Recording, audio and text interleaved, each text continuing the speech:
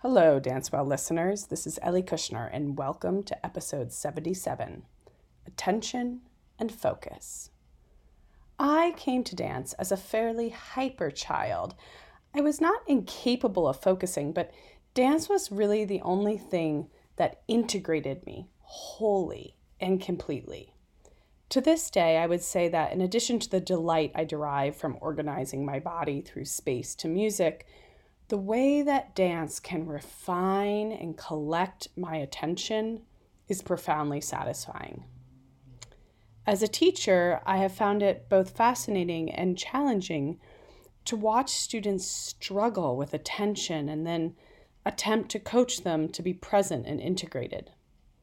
Claire Gus West introduced me to Gabrielle Wolf's research on attention at an IADMS conference several years ago, and I found that very helpful. I have since had the opportunity to get to know Claire more, and I'm delighted to have her here on the podcast to share her knowledge of this topic and the subject of her newly released book, Attention and Focus in Dance. Claire Gus West is a former professional dancer, choreographer, holistic health practitioner, and author specializing in the integration of holistic health and dance. Claire's innovative work translates recent scientific research findings on attentional focus for direct application in professional, vocational, and inclusive dance practice. Supported by her Eastern movement practice, she provides mindful attention and focus strategies that harness mind, energy, and effort to empower dancers, giving them the edge and the tools to enhance their own physical and mental performance and achieve their best. As co-founder and director of the Dance and Creative Wellness Foundation, launched with the support of the Dutch National Ballet, and chair of the Dance for Health Committee of the International Association for Dance Medicine and Science, she is an international advocate of the well-being benefits of dance and its role in innovative preventive health. Finally, a shout out to the smart students of Wayne State for inspiring this episode. You are not alone in finding it very difficult to sustain attention during virtual dance training in 2020. Hang in there. You got this. Buckle your seatbelts. On this episode, nutrition, life coach, dance and performance, psychological development, development, and today you are family in health for a and treat. action. Hi, Hello, this is Ellie Kushner and this is Marissa Schaefer from Dancewell Podcast. Dancewell Podcast. Hi, Claire. Thank you so much for joining us today. Hi, Ellie, and this is greetings from Zurich in Switzerland, in fact. Beautiful. All right, so let's dive right in to attention. These first questions are always the hardest, the biggest, toughest questions. Can you define this idea of attention for us? Yes, of course. In fact, that's one of the first things that I attempted to do, or based on the knowledge of lots of other very wise people, attempted to do at the beginning of the book there. The act of focus, let's take them separately, attention and focus. First of all, focus is really got a single stimulus sense to it. So it's the act of really concentrating on a single stimulus. Whereas attention is actually a process. So it's the process of attending to something. And it involves the act of selecting, sustaining the attention, and also the very necessary filtering of stimuli that don't support best the task at hand. So those are the two very different things for me. And then attentional focus, that expression, I've always associated that with science and research. In fact, it's not something that we really say, for instance, in Eastern movement practice. And that's really the ability to sustain a strategy, whether that's a strategy given, self-imposed strategy or a coach-guided strategy, on to focus the attention on the task and with imagery or with cues that will support that task. So for me, that's really the applied, in practice term, attentional focus. Also, as part of our sort of introduction to this topic, we should probably talk about Gabrielle Wolf, right? So, so for those who are not familiar, would you like to sort of introduce her work and a little summary of her vast studies? Okay, it's certainly Dr. Gabriella Wolf, and she's based at the University of Las Vegas, Nevada, although she is German. And she has dedicated more than 20 years to the study of attentional focus, or a focus of attention, in motor learning and motor skills. So the research, basically, if I can summarize, will not do her justice in a couple of seconds, of course, a couple of minutes here. But she describes two types of approaches to the control of movement. And both of them are control approaches, and we have a choice which one we might use, but one is advantageous over the other. So one of the choices we might make, one of the strategies, is going to bring immediate benefits in terms of physical enhancement, like power, speed, precision, balance, stamina, energy, and even cognitive reserve for other multitasking and other skills. So these are termed, stop me when you want to, these are termed internal focus and external focus. And I'm going to preface this straight away that these are really limiting terminologies from human movement science. And I spend most of my time with teachers and with dancers really trying to define and describe exactly what these two options are. Do you want to also talk about your collaborations with Dr. Wolf? So I'm primarily a teaching artist, dancer, choreographer, so really not a scientist or a dance scientist. But I came across the work of Dr. Gabriella Wolf let's say about 12 years ago. And what was fascinating for me about her work was that it supported all of my 20 years knowledge of Eastern movement practice. So there was a direct correlation between the research findings and what Eastern movement practice, let's say ancient wisdom, suggested about attention and focus. So I actually just simply wrote to her to thank her for her body of knowledge, which is something very typical of me, which struck up a friendship. And we set about we did an early study in 2014 on classical ballet dancers, because I wanted to confirm some of the things I thought. I believed that in dance we don't really have an attentional strategy or mental training. So we set about just to discover what were classical ballet dancers, professional classical ballet dancers, thinking or cueing themselves in. We took 4 traditional movements. And I'll just give you the lo and behold. Lo and behold, there was absolutely totally clear that even at professional level, it was pretty random how dancers were cueing themselves, and some were cueing themselves quite spontaneously and intuitively in a optimal way.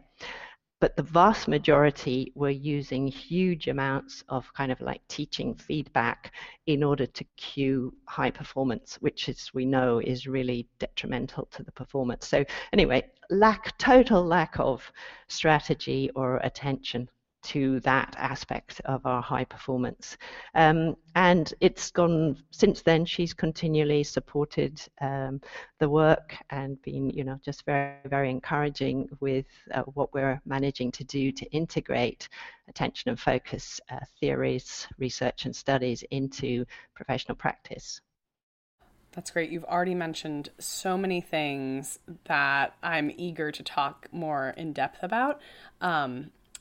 But I just want to talk about one more thing in our sort of introduction to the topic, which you've just hinted at, which is this idea of Eastern movement traditions. So practices like Tai Chi or Qigong or certain martial arts forms, which you said you had a couple decades of experience with. Yes, of course. There's no formal relationship in that there isn't research, sports science or human movement science research spearheaded by Gabriella Wolf in Eastern movement practice. Although for the last 10 years I've been telling her this is absolutely amazing that your findings totally concur with what is 5,000 years of high performance practice. So it seems to be like me that's fascinated by that. But the parallels then are obviously many of us understand that Eastern movement practice is involving mind and attention, energy, breath, as well as things like movement form and movement enchaînement and routines, let's say.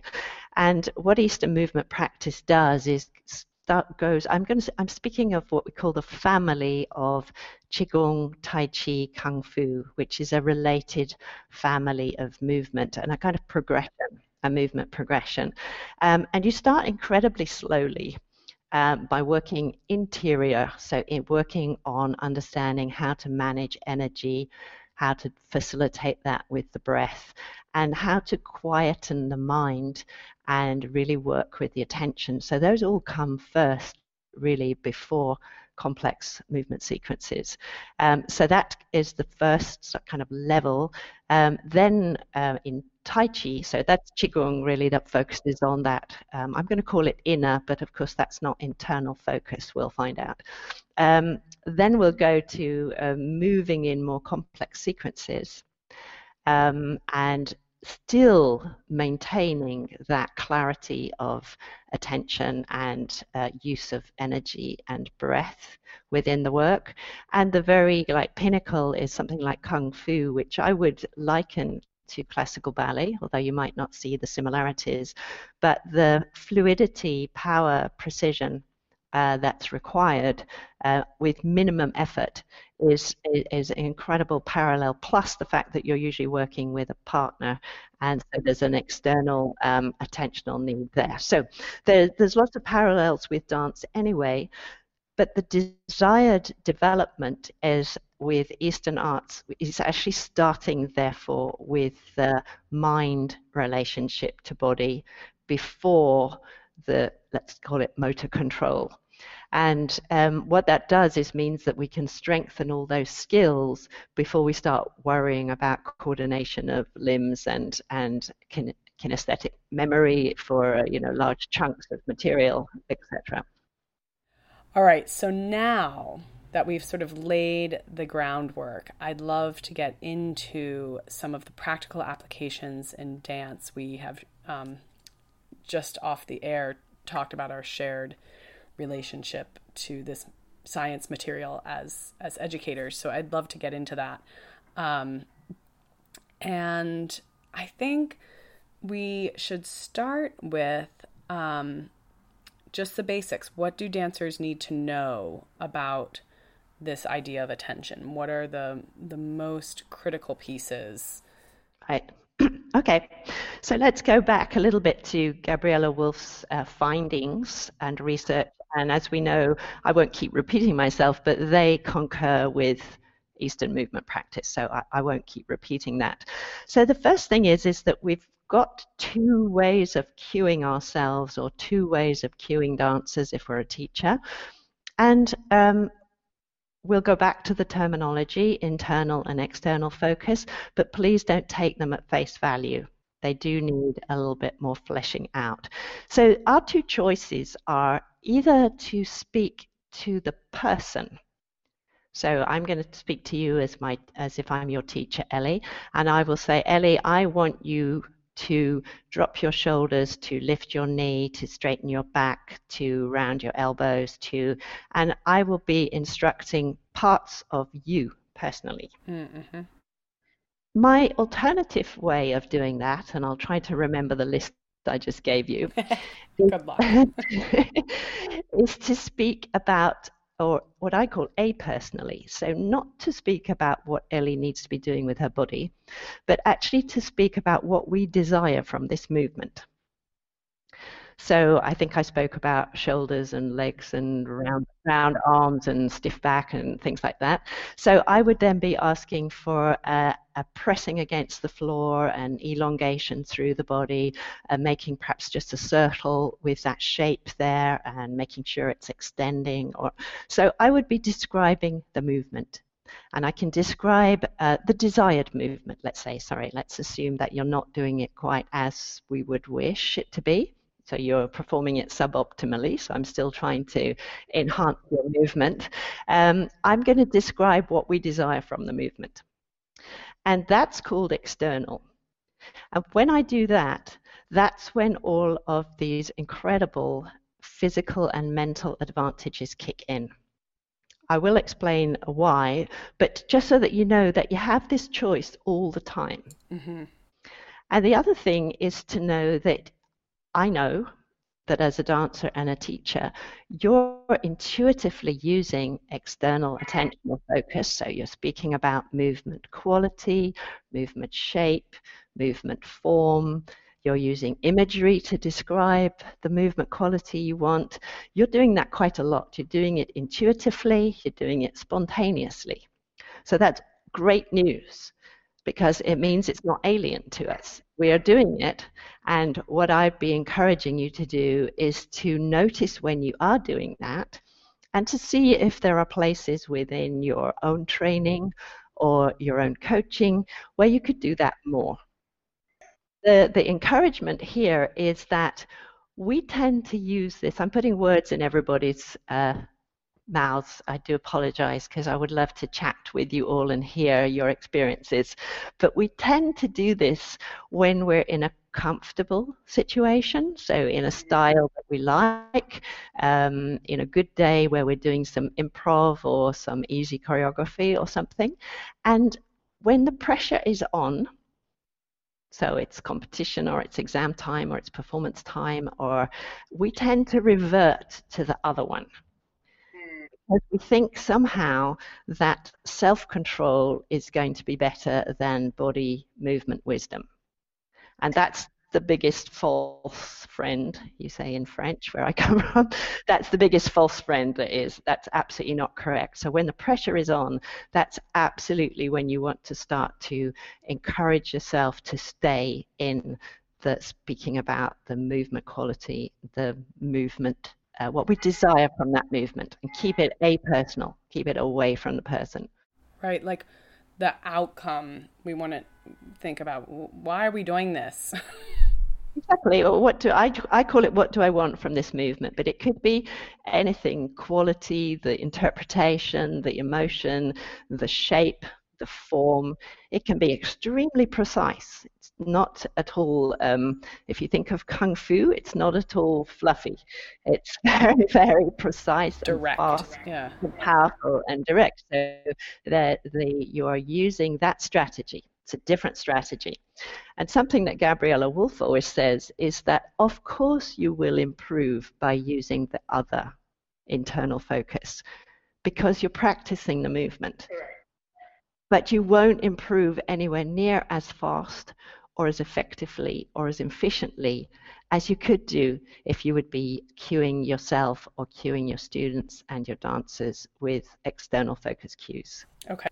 Well, given how important this is, from what you've just said, let's then make sure that we really understand this difference. I first learned about this concept of internal and external focus from you at an IADAMS conference in Basel during a movement session, and it was very appealing to me, and I enjoyed when I returned home using this. I looked more at some of Wolf's research and then enjoyed sort of using this in the classroom more because I really love internal focus. I love movement mechanics. I enjoy experiential anatomy and somatics. I really love technique and mechanics of movement. But I also completely have experienced this, that, it's the paralysis by analysis phenomenon. And so I enjoyed sort of coaching dancers and using that internal focus for certain things, but then also when we're dancing, moving towards that external focus and feeling the floor and connecting to the ceiling. Those were the things that I took away, that like external focus had to do, with movement quality, but also like music. Music is an external focus. The floor, the shape, the space, right? Like how you carve through the space around you, right? That's imaginary, but it's external versus, these things of the femur gliding in the hip socket, which I love to do lying on the floor. I think they have a function, but are not so great when you're trying to, strike a pose, right? So that was like my understanding. Do you want to flush that out more? Yes, Is there something you want to absolutely. add? This is obviously one of the frequently asked questions, and it's good news. It's good news. So I'll preface it that way, because also I work with therapists, physiotherapists as well. Obviously, the work is heavily on what I call micro adjustment. Yes, and believe me, working in classical ballet, you're often working in micro adjustment. You're not looking at macro, do this like a shooting star. So these theories, exactly. That's when I say external attentional focus, people will say, well, it's great, you asked me to be a rainbow, but I need to make sure that the retire position is in the right position. That's really to really misunderstand the possibilities, the incredible possibilities here. Again, taking it back to my Eastern practice, there's incredible precision. I mean, obviously, if you have to, I don't like to think of the idea of fighting somebody, but if you have an opponent, you need to be incredibly precise. Let's go back to the definition of internal and external, and then I'll address all those things that you mentioned, Ellie, which is that internal is about you or your teacher taking your attention to controlling bits of your body. And in fact, what is happening is it invokes what's called the self-evoking schema. It really makes you very conscious of self, and this impedes movement. It's very slow. Movement is very slow. It uses lots of energy, so I call it expensive, and it's not very effective.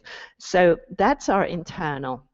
Now, I'm just going to touch on a few of the things you said. Let's think about therapies like physiotherapy or somatic practice, and then my micro adjustment in classical. So the great news is that things like touch, obviously therapists use other things like tape or stickers or other stuff that I can put on the body, and you can focus on the sticker or on the tape, and that is an external attentional focus for a therapist. Or they'll use a ball or any other, let's say, teaching resource or therapeutic. The wall, pushing on the wall or something. Exactly. Yeah. And you can take your focus into that, and that's a bit clear, or that's clearer, that's an external attentional focus. However, you can use touch in exactly the same way. What's important is how you draw the attention of the person to the stimulus that you want. So in other words, as a therapist, if you use your hand and you're using a directional pressure, let's say, I would ask you, first of all, can you feel the pressure? Can you feel the direction? All of those are external attentional focus. I'm not asking you to adjust a bit of your body. I'm asking you to sense my information, my instruction. The same, I could be working slightly more holistically. I could put warm hands on you if I'm wanting to dissolve some tension. And I can ask you, can you feel the heat from my hands? And that, your sensory perception of the touch, or even afterwards the recall of the touch, are all external attentional foci. So that's a first one. I'm just in the area of touch. It totally depends. If as a therapist or a teacher, I put my hands on and I say, can you drop your shoulder blade, or can you, can you manipulate that part of you? I'm taking your focus to what human movement science would say was internal, because you try to control yourself. But I can be that close and just say, can you take your focus into my hand or my teaching resource or my prop or my, and so that's the first thing. That's when we're actually touching or manipulating. And that works for the physiotherapists.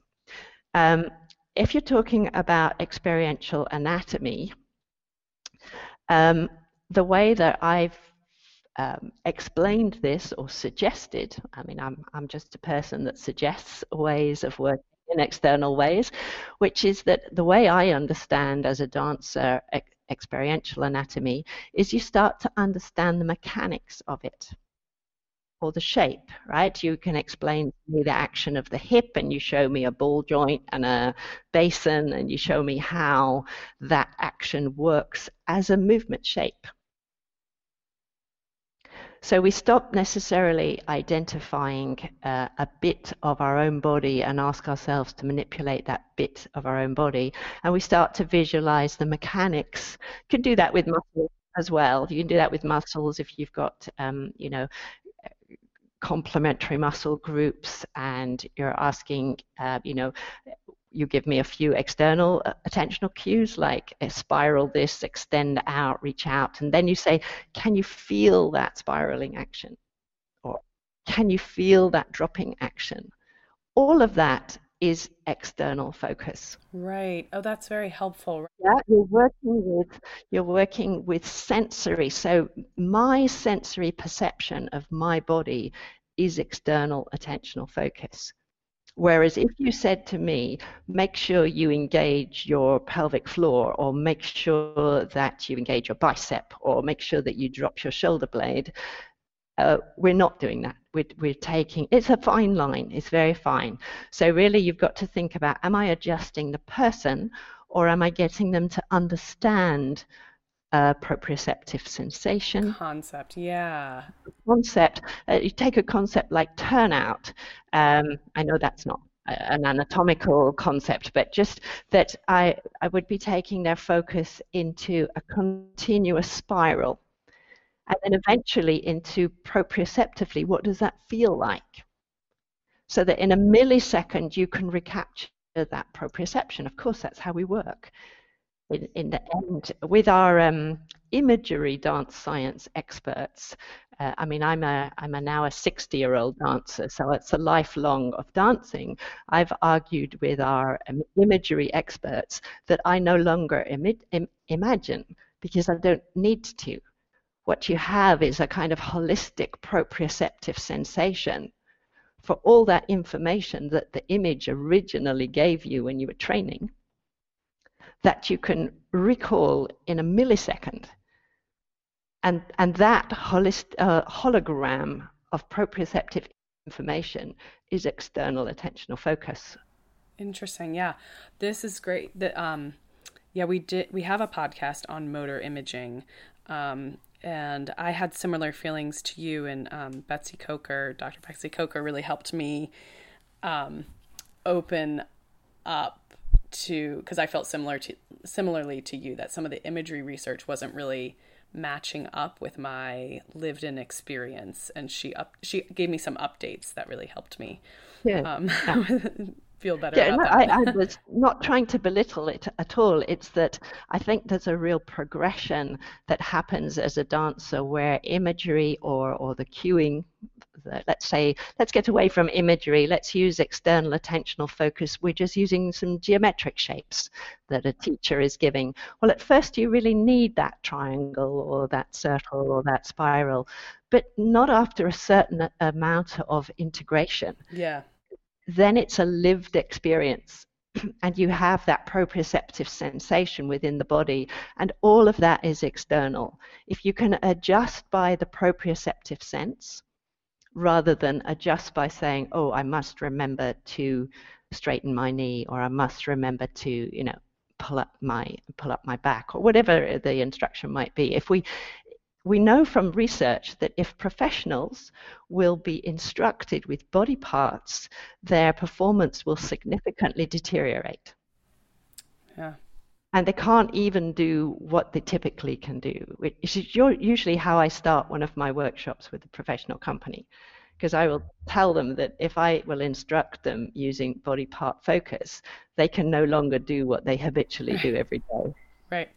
And this makes us fall about laughing because they can't even balance single or pirouette. Right, or yeah. anything. Yeah.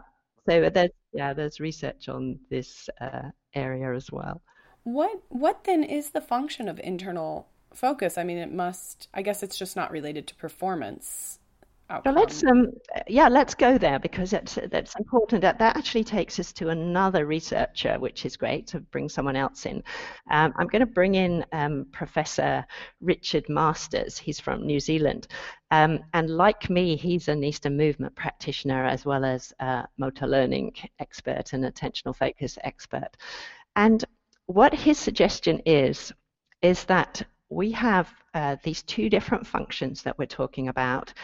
And he suggests that the external attentional one is a very sophisticated perceptual function that we had in almost prehistoric times, and that it predates conscious cognitive processes. In other words, when we really needed optimum movement, so facing a tiger in life-death situations where we needed to really have superhuman precision or power or stamina, that we would use perceptual functions about the desired movement that did not at all involve conscious thinking. Right. And in fact, in our evolution, he suggests that conscious thinking about ourselves came at a later stage. And we know from both neuroscience, Eastern movement practice, and the attentional focus research that when we think about the movement and it goes through the primary motor cortex, we are working absolutely not on optimum. We are far from optimum. The reaction time is slow, it's heavy, we use way too many muscles, and it's easily exhausted, in other words. This has got a name in Eastern movement practice. In fact, the two states have got different names for the initiation of the movement. So when you initiate from the attention, that's called a yin energy, and we know 5,000 years of knowledge that is optimum in terms of energy conservation and precision and speed. And the other is called Li, which is when you actually initiate from the muscles or from the body itself as your primary focus. But anyway, let's get back to the tiger situation. Well, I always try to just say to dancers now, think of the tiger, because what Professor Richard Masters is suggesting is that in evolution, if you were worried about your spear throwing ability and you instructed yourself that you needed to lift your elbow or lower your shoulder or anything like that, you were just way too slow and you were in fact dead. So evolutionarily, those that would use this sophisticated perceptual function for optimum movement were those that survived. Of course, nowadays ballet and dance, fortunately, is not a life-death function, but nevertheless, we have those two choices. We can think about what we're doing, and we can also try to bypass that. And we bypass that with simple cues on the movement effect or the movement trajectory or the movement quality that we desire. Yeah, let's get more into that, because you mentioned in the preface of your book, congratulations, that's just out. You mention something which I have certainly seen, and I'm sure many of my colleagues have seen in teaching dance, which is this, really overwrought, what you called self-evoking schema. This really overthinking things that leads to this deterioration of confidence and movement, I would argue, and really reduces risk-taking and really reduces like the function of the dance in terms of reaching others and being in the world and sharing something. I see students spiral into themselves into this self-evoking schema, and it can be very hard to get them out. And so I'm eager to hear more about what those cues are. How do we draw them out of that place? Well, first of all, I'd just like to give an analogy to what you're describing there. Absolutely, totally correct in terms of the effect of that process of going into inner control or interference, I'd like to call it. I'd like to interfere with my movement and adjust it all the time. Never mind the self-doubt and the other random thoughts that are going on. So if your brain was like your computer, so you've got a certain amount of hard drive. When we go through the thinking process via the self and the analysis, and we try to adjust ourselves, we used huge amounts of megabytes. Just like when your computer slows down and you used to see that old sand timer. That's basically what's happening as you're dancing. And what shuts down immediately is other functions. Some dancers describe to me that they can't even breathe when you get to that point, let alone communicate or respond or be expressive. So some of the first exercises I'll show people as they do something like that is they can't even hear the music. So we're using so many megabytes on this go via the self and analyze what we're doing, that we shut down other functions. So we shut down our sensory abilities, we shut down other kinds of perception, so that's perception to partner dancers, interpretation, exactly, communication, listening, all of those kind of things, which is why you get that sense of going more and more introverted into the self, because we use that external capacity to sense and react to that.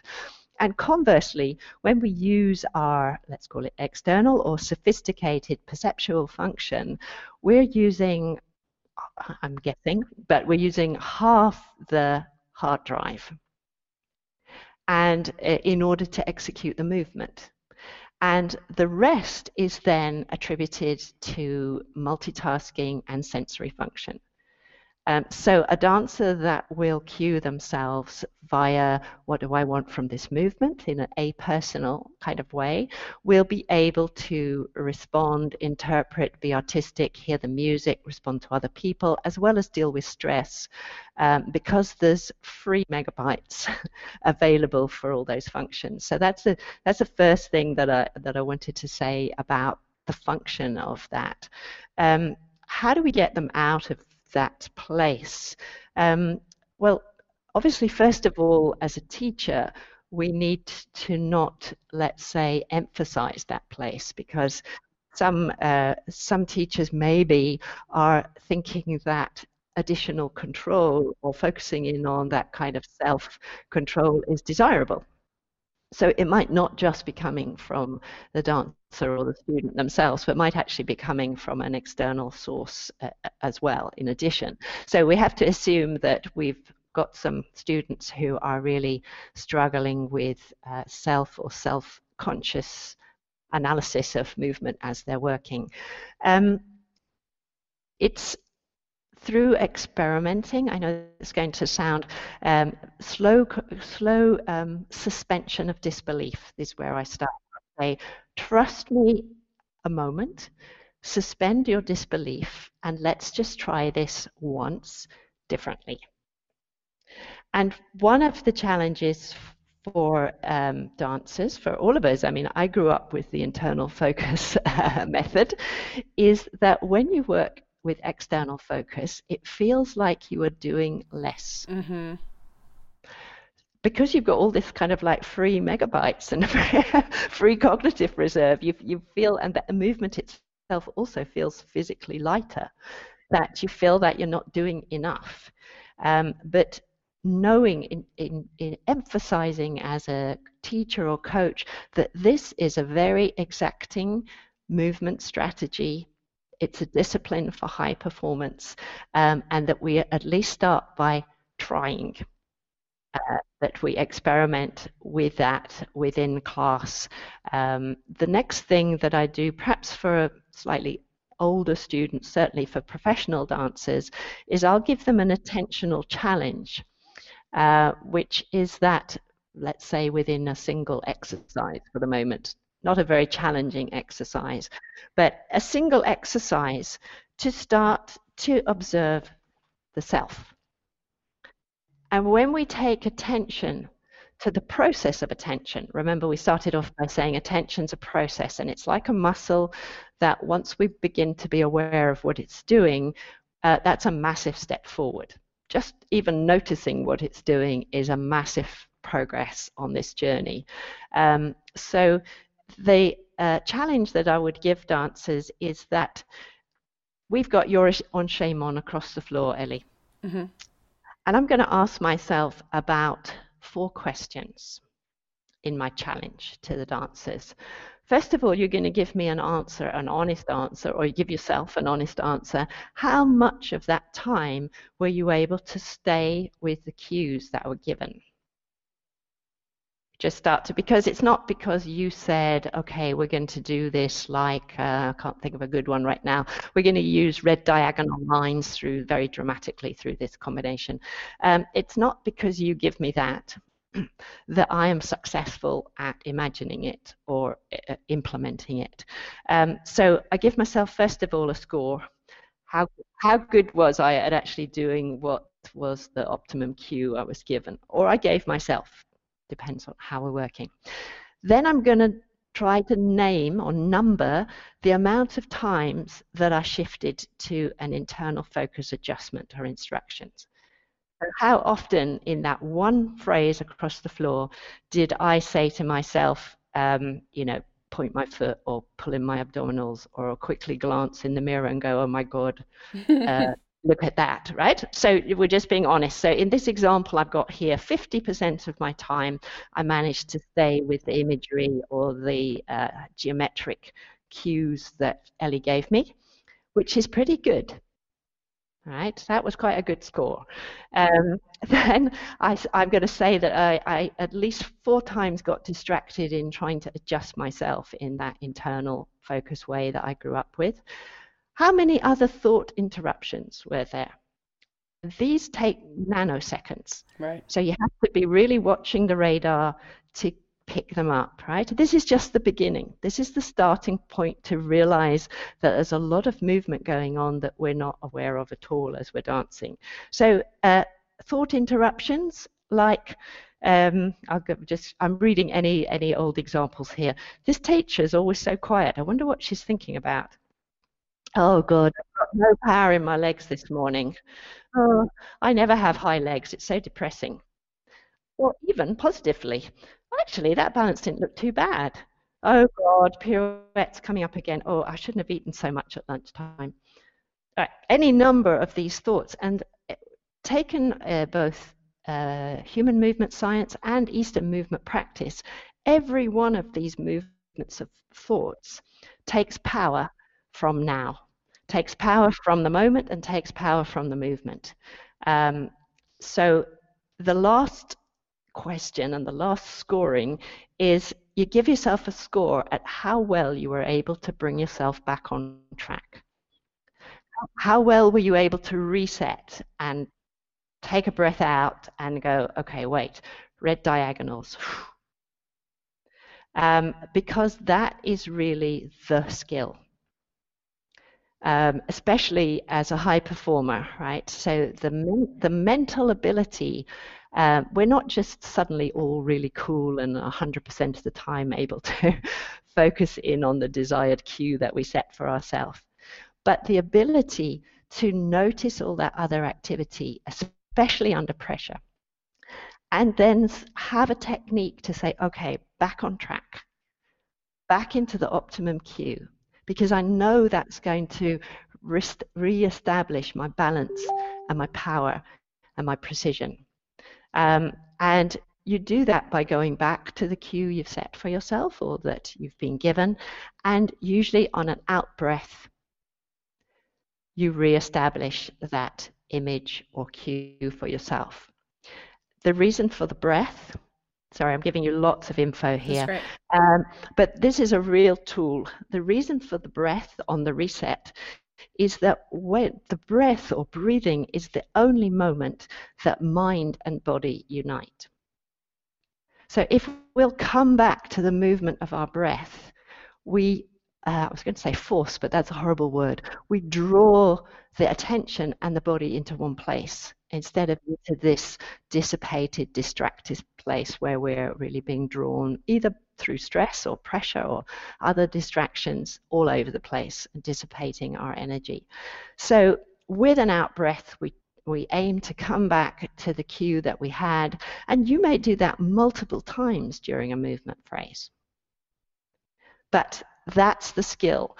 So with those dancers, most of us can understand that at whatever high performing level you are, whatever incredible performer you are, we all have moments where the pirouette sequence goes wrong. Right, there will be distractions.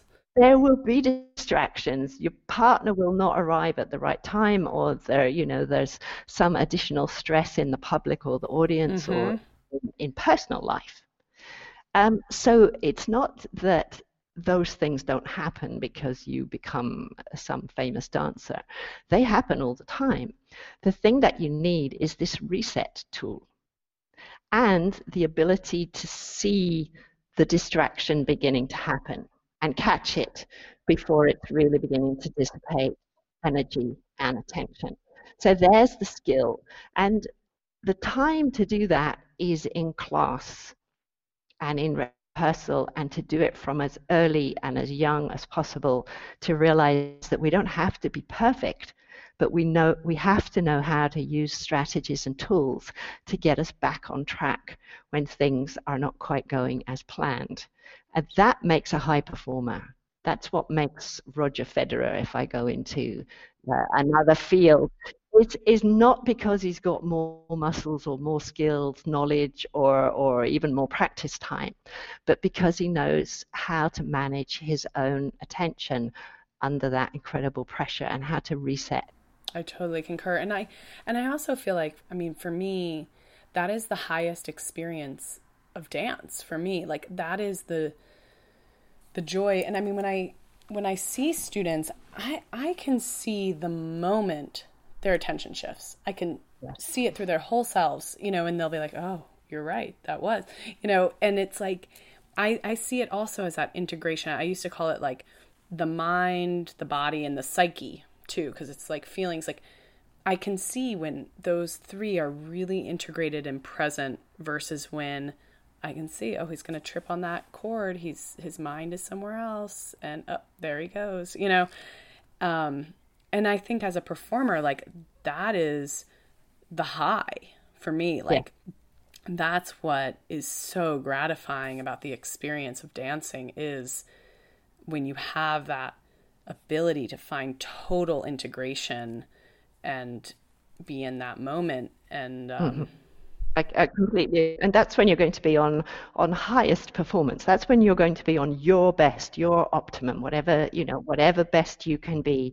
You will there have, increased jump height and the cognitive reserve to be artistic and interpret, because you bring yourself into the moment. And that's what a cue is. That's what an optimal cue is, or what an optimal imagery is it's an anchor for the mind. Right. To keep all that other stuff at bay. And even things like, imagine dance is not like this, but imagine a long distance runner, especially as we get tired. It's very easy for the mind to wander. And so they will use their simple external attentional focus cue as this kind of anchor, so that you don't have this loss of energy that you're talking about. And it's very real, exactly what you described. It's like a light flickering in and out. Yep. When there's total attention in the moment, or the movement, I like to call it, there's 100% energy and light, wattage in that moment, and every movement of the mind away from that will reduce that light, or will flicker. Again, in Ita movement practice, we say where the mind will go, like energy, blood, and nutrients follow. So if you go back into your past or into something historic, it shoots off at a tangent, and you've lost your full power in that moment. And it's usually milliseconds. That's what I'm saying. So it's that where we were was, what do we do if we're if we've grown up in internal focus, self adjustment and self-control and conscious thinking, is first of all to know that this other is not lighter or fluffier, but is just as much a discipline and just as tough to develop that muscle that is the attention, to become aware of it. But just the step of taking your attention to the process of your attention, what's it doing? What are your habitual attention go-tos? Even just that brings a flooding in of fresh energy into your performance and into your dance, just that action. So it's not an end point, but a constant journey of finding balance, and depends on lots of factors and external stimuli, of course, that you're managing. Great. I want to talk before we go. Because this is 2020, the year that dance went online, I want to talk specifically about attention in a virtual environment, because I know I have not taken a lot of dance classes during this year. I'm not super motivated to do that. But when I have, I was made very aware of that toggling back and forth of my attention, looking at the screen, trying to learn a combination and then trying to embody it. That shifting is very, very difficult. Unlike when I'm in a studio and I'm learning a combination, I can kind of learn it and embody it in one all at once. So that's really hard. And also students are really expressing an inability to stay focused, to maintain their attention. The screen alone is really inhibiting them. So do you mind talking? I know this isn't directly your area of expertise, but I'm sure you've been noticing and thinking about it too. So what advice do you have, or what observations do you have about this idea of attention in the virtual dance sphere? With virtual technology. Okay, well, I'm going to speak from two perspectives, one as a dancer, as a receiver, and one as a teacher, if that's fine. The first thing to do is to be kind on yourself, because suddenly trying to learn dance through virtual technology is as if you were suddenly sensorily impaired overnight. Mm-hmm. Because learning dance is so much more than the form, a two-dimensional form, or using our eyes, therefore, and our ears to listen to instruction.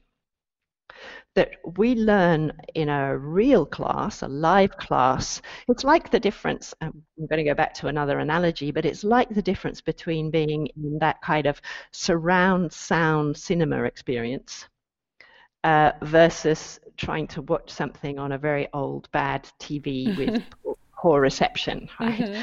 Mm-hmm. In terms of sensory information. And what you would learn in a real class, so much of what is being taught by transmission. It's not being taught through words or even visual shapes and combinations.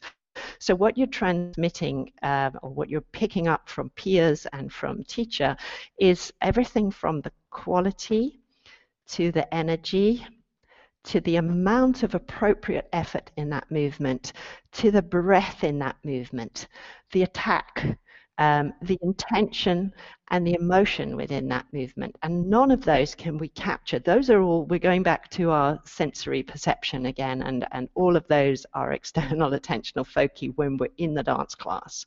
And we don't have any of those. So you really should be kind, first of all, on yourself, that it's totally normal, although you're looking at a dance routine, all of those other dimensions that we would be having in our sophisticated perceptual function that Professor Richard Masters describes are absent. So that's just a kind of start there. Don't be too hard on yourself. There's a first thing. It's not at all the same. There's no comparison, even if somehow superficially the content seems the same. So that would be the very first thing that I would say. Then as a teacher, and again, thank you, Ellie, for saying this is not my expertise. I'm not some kind of virtual teaching expert. But what I have found is that I need to plan to teach very differently. I can't just simply do the class that I would have done in the studio and go, hey, what the hey, we're doing it on Zoom. So I'm going to take a different kind of dancing public now. I work with seniors, and seniors up to 90 years of age. And the reason that that's interesting in this question is that they anyway start to lose attentional function. Never mind the computer. So that's a challenge for them. So in terms of teaching, you have to teach in order to sustain attention. And we do that by teaching with first of all, with lots of different kinds of teaching styles, so that the task is not always the same throughout the class, meaning I'm not just giving and you're receiving and you're trying to emulate or pick up what you can through the screen. So I'd need to introduce different teaching styles. I'll give some examples there. You could ask people to work in pairs by pinning each other on Zoom and working in kind of like, I was going to say ballet buddies, because again, I'm working in ballet, but dance buddies. So you actually do the exercise together, just the two of you, and pick up through observation and mirror working, which again is external attentional focus. New qualities by working with a different focus on that one person. You can use the breakout function, so there might be an enchaînement or something that's got improv in it as well, in which you break out and work it out. And as a teacher, you stand back for a moment and give them some period of time in smaller groups to figure something out. Even if that's you're working on form and precision, that might be correction within the group or observation, performance observation within those small groups. Then working with my seniors, I found I've got to work with paying attention to the different kinds of learning styles. So I'll use visual stimuli, we'll use art as well as stimuli for moving. Obviously musical stimuli, not just music as accompaniment, but really listening to the music and discussing aspects of it that we then take into the dance. Having a bigger theme. So again, with the seniors, we'll often be working on a piece of repertoire that's got an interpretation, has a emotional or historical context. So all of those are different kinds of learning challenges, but they sustain attention as you shift between them. So I'm just suggesting that that's a way of renewing motivation and renewing attention. If you keep thinking of literally, if you were a filmmaker, you'd think of changing the focus. Okay, now we're up front in the camera, in your face. Now we're in pairs, now we're in small groups, now we're back in the full class.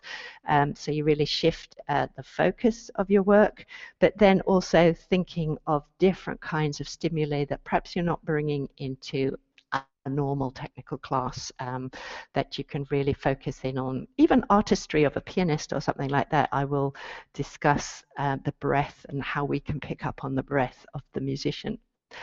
So there's many different things that can be worked on, but all of those take the refresh the attentional focus of the learner, who's not just trying to peer into a screen at what form you're doing and copy. And if the teacher isn't doing those, using those creative strategies, how do you suggest that students can sort of produce that effect for themselves? I think probably I'm having to think about putting myself in that same scenario. I think actually probably stepping away from the screen, keying into the musicality and the music quality that you're hearing, and perhaps the words and the cues that you're hearing, and working much more implicitly for yourself. Yeah. Rather than trying to mimic or emulate or work for the observation of the teacher, working explicitly for the teacher. So I think it has to become a personal work. Certainly that's what's happening at professional levels. So when I'm seeing professional classes online, there's much more of a concession and an understanding that it has to become a much more of a personal exploration than a for the teacher kind of work. I agree. I think letting, and even not for the teacher, but even for your old self who used to dance in the studio, like letting go of those goals, and really making some goals and movement objectives that are appropriate for the environment in which you're working. Yeah. You know, whether that just be like, I just am going to see my space. And, you know, I just felt like I had to be like, I just don't really care that much if I get the combination just right. Like I'm going to have to let that go. Right now, I'm going to just think, okay, at least I'm moving through space, and I'm going to try to get the movement quality that it's being coached, and let everything else go. Yeah. You're able to work on other things. You're able to work on your musicality. It's a great moment to work on your using of your external attentional focus, in fact. So on all the sensory information that's coming back, or the musicality that, you know, that hopefully the music quality is okay with this teacher. We were this notional teacher that was not doing any of this different kind of teaching stimulus. And if you really are getting nothing from except the content from the teacher, then yes, I think establishing a personal goal, either for that week or that session, about what you personally would like to work on or focus on, will again make it feel a little bit more satisfactory. Great. Thank you for indulging me that very 2020 It question. It is. So to close, could you tell us like what's next in this field? You've now written the book. So what's next for you personally, but also for Attention? What do you think is on the horizon?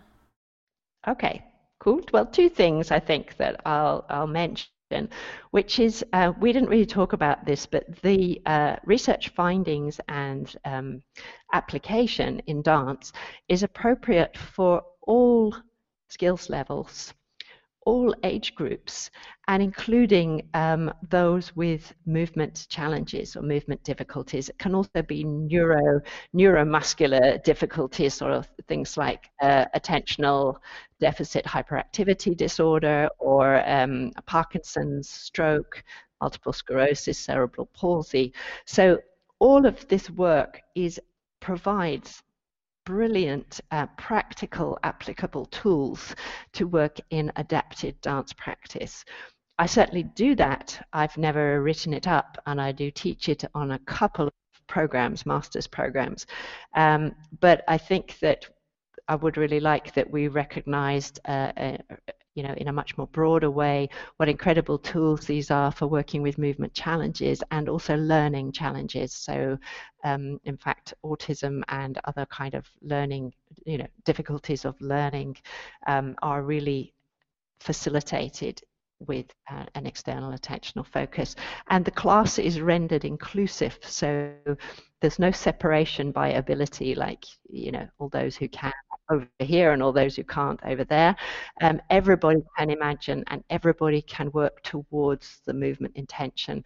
And so there's a great kind of unifying effect that has on an inclusive or adapted class. So that's a direction that I'd like to make sure that I, you know, do a little bit of sharing and educational work in. And Gabriella Wolf herself, of course, has moved on to look at the relationship of attentional focus to intrinsic motivation for learning. And that makes a lot of sense. And this is also deliciously brilliant, because all of her references to what she'd call intrinsic motivation are totally holistic. So in other words, there are ways that you would always have wanted to be working in your teaching in terms of giving choices, supporting autonomy, supporting implicit learning, etc. And so the brilliant thing here, this is called, she's published this in 2016, and we'll give some references if you like, Ellie, for the podcast. It's called Optimal Theory, which is an anagram of optimizing performance using intrinsic motivation and attention for learning. But what we know is that the intrinsic motivational strategies are rendered more effective with the application of external attentional focus in a kind of virtuous circle or cycle, so that the more we apply both motivational strategies and the more we apply the external attentional focus, the more benefits are measurable, palpable. And remember, when we're talking about that, we're talking about not just feel-good benefits. We're talking about hard fact benefits that we can measure, jump height or speed. So this is a big plus to convince artistic directors that maybe they need to think about evolving the way that they address dancers and companies in general in terms of autonomy and choice. I love that. That's a crusade. That's a crusade for me then. Yeah, we will include some resources on our resource page on our website, including a link to your book. And what closing thoughts do you want to leave us with? Oh, closing thoughts. Yeah, that often, I mean, I'm not, my roots are not in science. My roots are in artistry and in performance. So science would always have us believe in some kind of black or white scenario. So like 100% external attentional focus is obviously desirable, and that would give optimum performance. But I'd just like to leave us with the thought that we're all human and there's no such thing as perfect. It's simply a journey.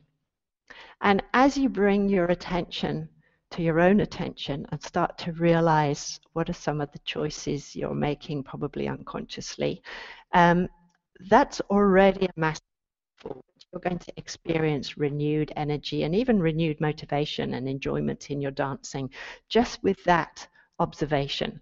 The more external focus, that you can bring into your practice, the more benefits you're going to feel from that, the more hard fact benefits, the more physical benefits you're going to feel, and learning benefits because of cognitive reserve. So it's a gradual process. It's a ratio or a balance of how much of this can I introduce. And I'm going back to your 2020 question, which is in live teaching, I can use really a lot of external attentional focus, maybe even classes of as much as 90%, maybe even 100% external attentional focus with my lovely senior dancers. But online, I'm right back to using internal focus instructions for those dancers who are suffering with their attention on the end of my Zoom link. So it's a constant balance, a constant attention to your own choices, and take the time and be patient to explore that new language. Well, thank you so much, Claire. It's been a pleasure to talk to you about this topic, which I find fascinating. Thank you, Claire. You're very welcome. Thank you.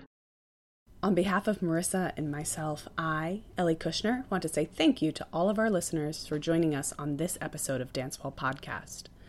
Our intro soundscape was composed by the dynamic duo Brendan Barry and Dylan Ezzy, and dancer-designer Katie Dean crafted our visual image. To those of you who have made this season possible by contributing to Dancewell, we are infinitely grateful. We wouldn't be where we are without you. Your donations help pay for our SoundCloud membership, website fees and upgrades, and our recording technology. If you too would like to make a donation to Dancewell, please follow the link in the description of this podcast to visit our GoFundMe page. We thank you in advance for your support. And lastly, if you like what you hear, we invite you to go to iTunes, Stitcher, or SoundCloud and search Dancewell Podcast to subscribe. You can also view all of our episodes and learn more about this podcast by visiting our website, www.dancewellpodcast.com. And if you have any questions or want to get in touch, email us at dancewellpodcast@gmail.com. Bye!